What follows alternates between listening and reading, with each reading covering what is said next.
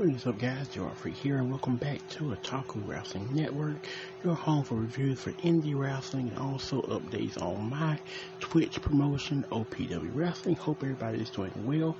Back with another wrestling quick hit for you guys, and we are back with Southern States Wrestling Legacy, episode number 32. Hope everybody is doing well. It's a pretty eventful week in pro wrestling in general. The whole Jay quitting WWE thing, Punk with his thing with Hangman, which is whatever. Been pretty wild. Multiversal matches with Impact is coming up, is stacking up pretty heavy as well. Julia's coming over from Stardom, which that's awesome. So pretty eventful week for wrestling in general. And let's jump right into some Southern States wrestling. This week I've been pretty behind on Southern States. I'm about 3 or 4 episodes behind. 32 I'm kind of jumping into the fry, jumping into what's going on. We got a flashback from last week's episode, which was pretty solid flashback there. And then we kind of jump right into the action as they do on Southern States.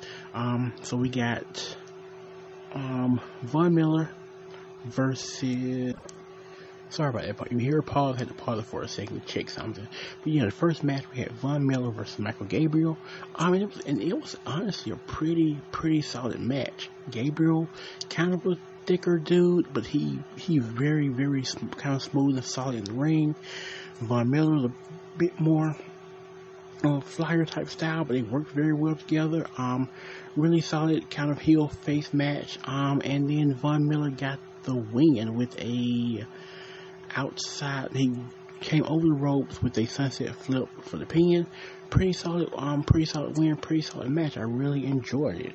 Next up, we got a video package for Katie O'Maganon, who is the current ladies champ in Southern States Wrestling. Katie and all of her Katiness. If you've seen Southern States Wrestling, then you know what her Katiness is. They are very big, very in your face, and I love it. And so really great video package there. Then we got shot over to an interview with Katie where she proceeds to be Katie. She gives me very much like Pretty Empowered vibes. And we know how Pretty Empowered is, kind of catty, kind of top tier. She gives off those vibes. And Pretty Empowered are top tier, by the way. If you haven't unaware of that, they are the top of the top when it comes to Camille. May be champ, but she's not Pretty Empowered. But anyway, so we get Katie doing an interview here, does her thing, rants on the other women, talks about how she isn't ducking anybody. Some of her matches have gone with her walking out and getting counted out, but she's a model, bodybuilder, all that kind of stuff as well, so she has to protect her face. And so he does the whole heel thing. It was a really solid interview. She did really good. Really enjoyed that. Really enjoyed her heel character and like her title run. And then we go into the main event of this episode, which was Dane versus Clay. I forgot Clay's first name, but Clay was his last name. It was an okay match. It started off kind of not sloppy, but kind of iffy. Dane's a bigger dude, and he doesn't quite know how to use his bigger body yet, and they didn't really have much chemistry. It was an okay match. Clay ends up winning with a hot comeback. So that was how it ended, and then a brawl happened towards the end. Overall, pretty solid match, pretty solid show overall. Really enjoyed the first match and really enjoyed the interview with Katie.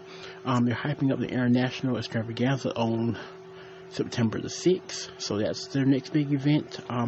So if you're in the Kingsport, Tennessee area, check them out.